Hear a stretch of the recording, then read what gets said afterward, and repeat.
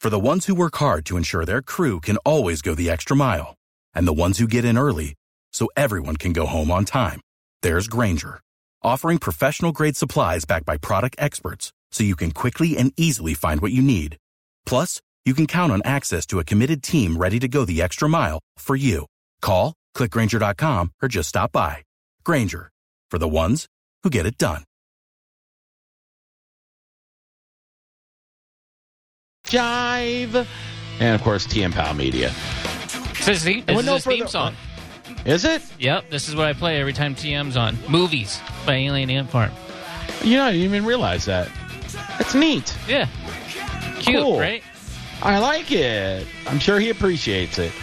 Let's go to the hotline right now and talk to him, ladies and gentlemen, boys and girls. He's a reg on the show. He is our movie critic. You're a movie critic. This is TM Powell. What's up, bud?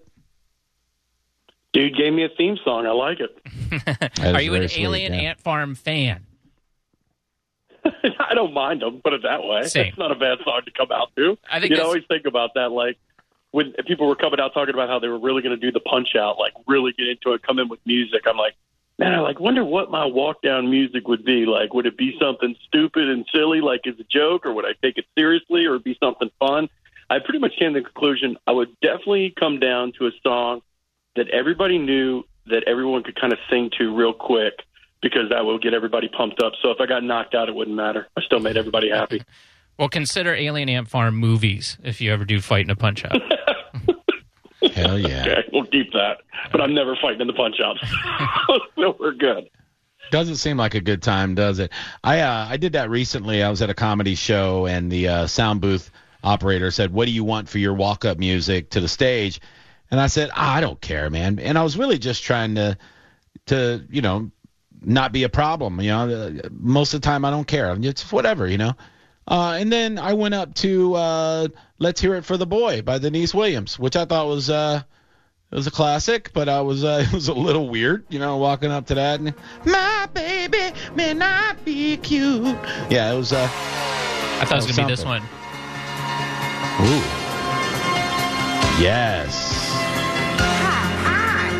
It's not bad. Oh, this is the freaking music video. No, that's the song. That's how the real song goes. No, that's how it starts. Yeah, it starts. Yeah. Oh, really? Uh-huh. Interesting. Oh, yeah, they give their attention. Yeah. Next time, Johnny. I would go up on stage to that. 100%. That's a jam, dude. That's your theme song, bro. That's fine. Okay, good. I'm glad you like it. I don't care. I did it as a joke, but I'm glad you like it. I don't care, man. I don't care. They could pour gallons of milk on me as I'm walking up on stage. I don't care. It's all about entertaining. You know, it's about the crowd, not me. So, speaking of entertaining, TM Powell, you have seen a movie that I'm quite interested in. Rotten Tomatoes has it at 88% right now at the beginning of their votes, and I believe it premieres tonight, if I'm not mistaken, if not tomorrow. The Unbearable Weight of Massive Talent, which sounds like a movie about me, but it's not. Explain to people. It's Nick Cage in an action movie about Nick Cage, or am I wrong? So it's very meta.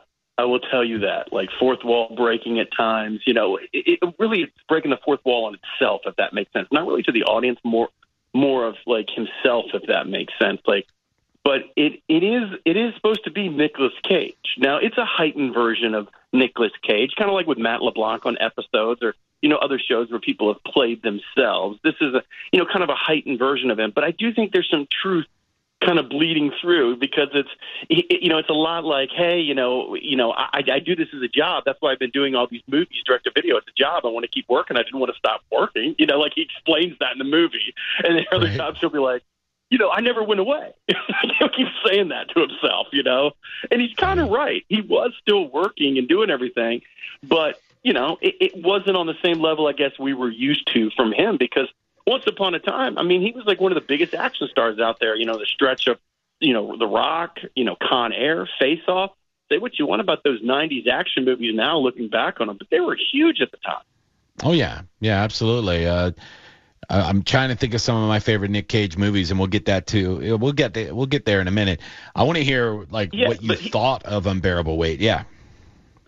Yeah. So basically, what the story revolves around is he's kind of got some financial troubles, and he's missing out on roles.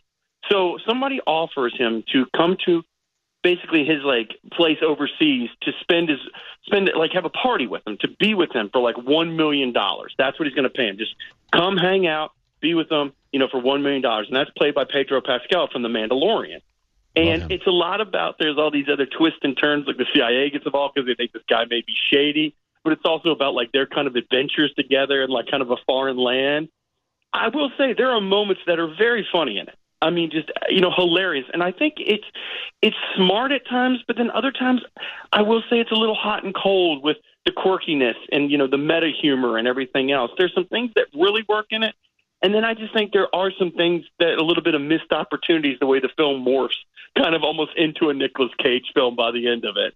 But I still thought it was entertaining. I still thought it was fun. And I thought Nicolas Cage was great in it. It was the perfect role for him playing himself. It was very, self-serving in a lot of ways, but it probably was a little bit therapeutic for him as well to kind of explain to people, hey, I just kept working. It may not have been the movies you thought, that I should be in, but I just wanted to keep working, and that's what I did. And listen, they do make light of the financial problems because I think Nick Cage's been married 3 or 4 times, He's probably got some alimonies to pay. And, he had some financial risk, He was a big spender. He loved, nostalgia and memorabilia stuff, big comic book guy. So, they talk about their financial stuff, but at the end, they still make that comment of, you never went anywhere. You're still Nick Cage, and that's what it's about. And I do think people still like him.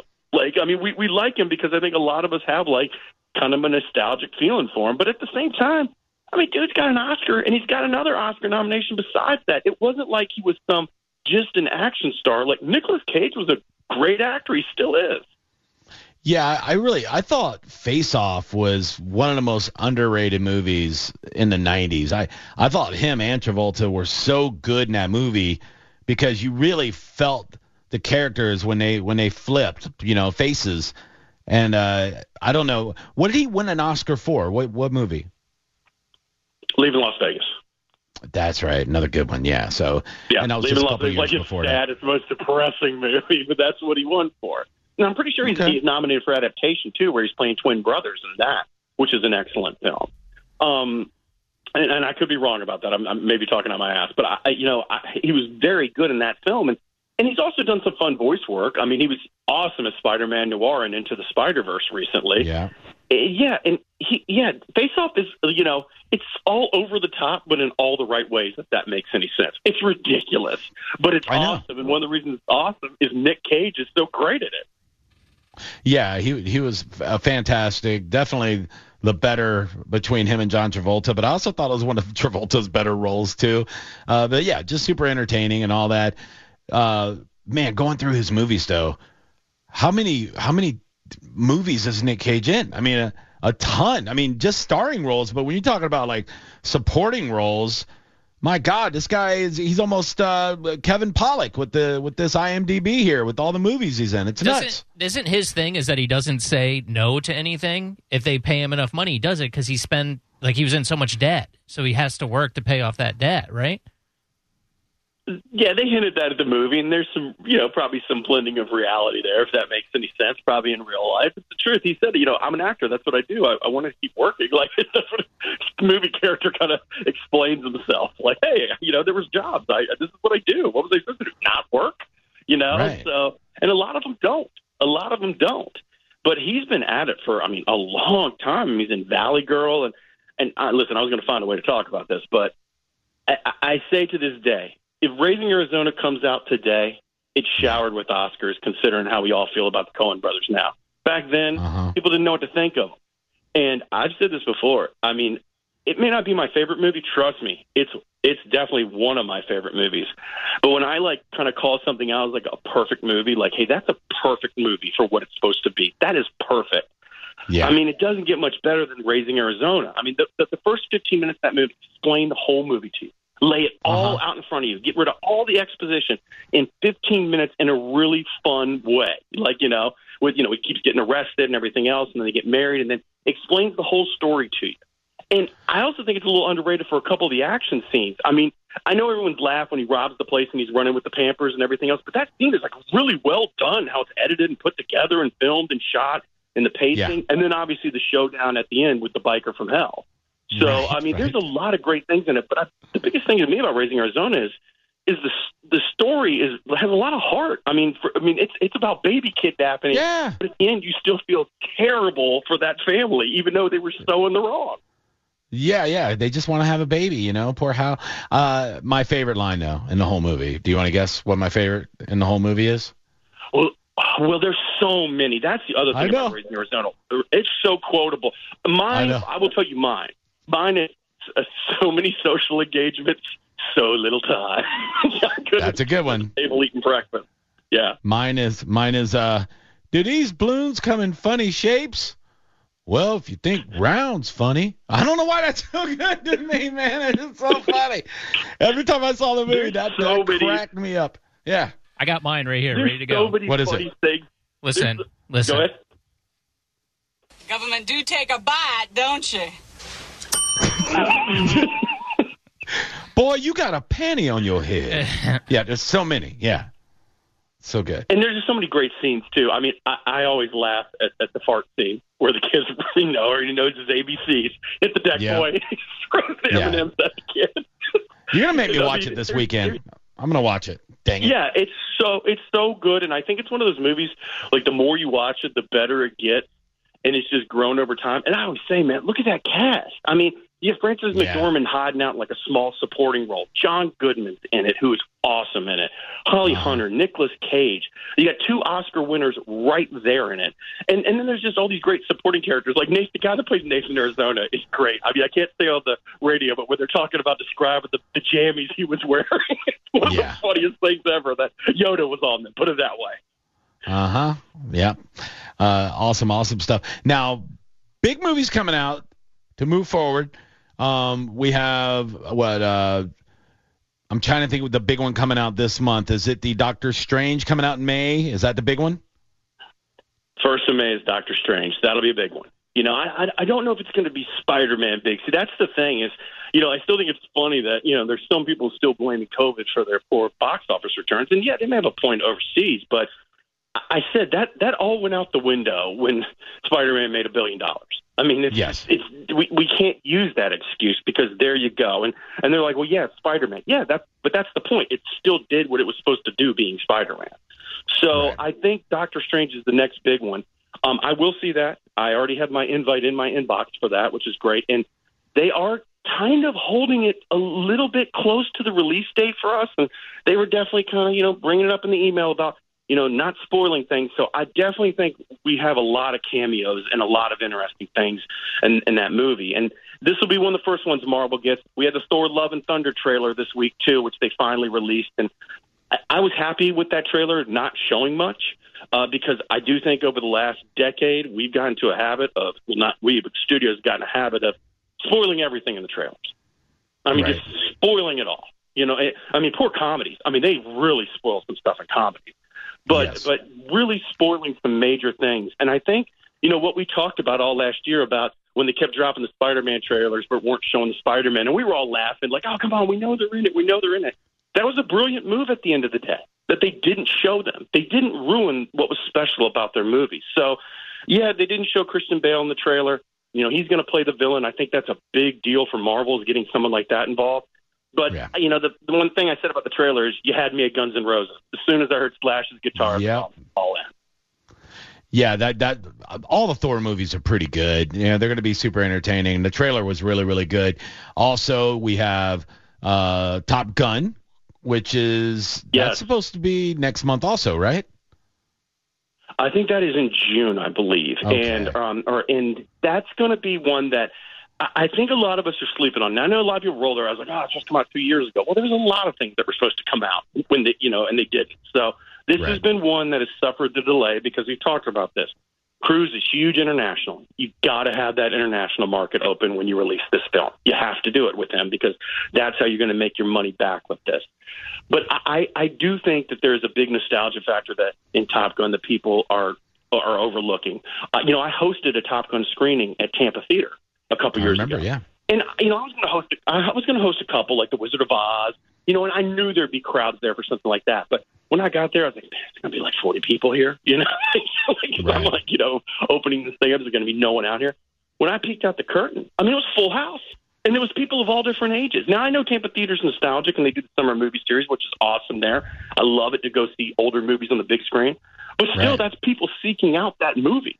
And that was a movie they chose that they thought they could bring in an audience with, and they did. So I think there's a lot of nostalgia with that. And also, I think it can work because you can update it for today and make it a passing of the torch. And I think that's what they're going to do with it, and I'm fine with that. Listen, it worked with Ghostbusters Afterlife. It should work with Top Gun Maverick. If you can pass the baton and make these franchises keep going while still connecting to the old movies, that's the best route you can go because people love nostalgia. Yeah, it looks good to me too. And the reason why I'm asking, because these are the ones that I plan on seeing. Also, I'm going to go down the line. These are the ones that I've actually kind of put a check mark next to that I'm going to go see. Jurassic World, is that going to be summer or is that coming sooner? That's June. Jurassic World, yeah. That's the third one. And Dominion, that's going to be interesting because they're all in that. Once again, we talk about the nostalgia. Laura Dern, Sam Neill, Jeff Goldblum, all in this one with obviously Chris Pratt, and Bryce Dallas Howard. So you're going to see this whole franchise kind of come together as one. Now, I'll be honest with you. I thought the last Jurassic World movie stunk. I thought it was silly. I didn't think it was very good. It was a mess of the story. But I love Jurassic World. I thought it had some flaws, but as far as nostalgia and giving me a fun story and just kind of getting that franchise up and going again, and the idea of the theme park again, like how they actually pulled it off, that's what I like. I was like, I could watch a fake documentary just about the theme park, like just something like that. But I'm hoping that they go out with a big roar. I want them to see them do well at the end. I don't want to see them go out with a whimper. And, I think if they can just tie it all together and bring all this nostalgia back to it, they have a chance of doing it. And I also think the idea of having the dinosaurs loose in the state is a cool idea. And maybe they do make more. After this with a different group. But I think as far as this group of the park people and the world people in the Jurassic franchise, this is going to be their bookend. This will be their closing, if that makes any sense.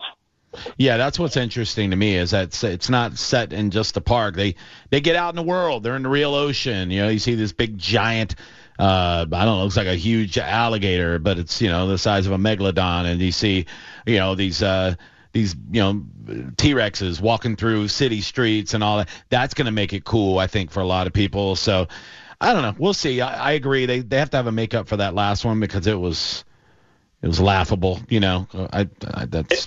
was ridiculous in some scenes, and they had a cool idea. What I said is they just got off the island too quick, and when they got back to that auction, it was silly. Like, what the hell are you doing getting off the island? That's where all the interesting stuff's going to happen, and you're done with it halfway through the movie. It made no sense. It reminded me of a lot of the Lost World when they got off the island and took it to San Diego. It just got to be like a Looney Tunes cartoon at that point. Absolutely. Will, do you have any questions about any movies? Not movies, but I did see something today in TV that I thought was very interesting. I saw a report that Stranger Things 4, which I guess is the last season, $30 million an episode. What? Insane. Did you hear that? $20 million for the whole season, they said, yeah. And they're all going to be over an hour long. And, yes, they're saying 30 million episode. Now, I will say this, series like The Falcon and the Winter Soldier, the WandaVision, Hawkeye, obviously now Moon Knight, they carry big price tags, and they're sometimes smaller, but they're carrying pretty decent-sized movie budget price tags. But when I saw that today, I was like, oh, my God. Now, they've been gone a while. So I will say this. Their expectations coming back may be insurmountable. They've been gone too long. We saw this with The Sopranos, Johnny. Remember how we acted when The Sopranos came back? It was never good enough for us because they were gone for so long. They would be gone forever. And there's a part of me that worries that they've been gone a long time. But the fact that I heard that they're dumping all this money into it, and by the looks of the trailers, it looks cool. Now, I will say this. This isn't the last season. They'll go one more time in season 5, and they'll probably break it up. What I was going to wait and see what they do, but I think they're too far down the line, is if they do staggered episode releases. Now, I know they're doing like Ozark with part 1 and part 2 of the season at different times, but I'm talking about a true stagger, Johnny, week to week, because I will tell you that's one thing I think Netflix has going against them, where Disney Plus or like a Hulu, or any HBO Max's original series. They're going week to week, like with Peacemaker. You have it week to week. So you continuously have buzz for 2 months.